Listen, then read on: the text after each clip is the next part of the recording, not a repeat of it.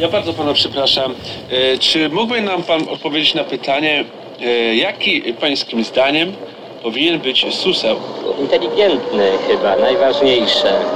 Życiowy, idący z duchem czasu. Wie pan, czasy się zmieniają. A powinien wiedzieć, czego chce. Żeby tak nie myślał odtąd dotąd, żeby się nie zajmował jakimiś drobiazgami, wie pan. Jakieś horyzonty, żeby miał. Ogarniał całość.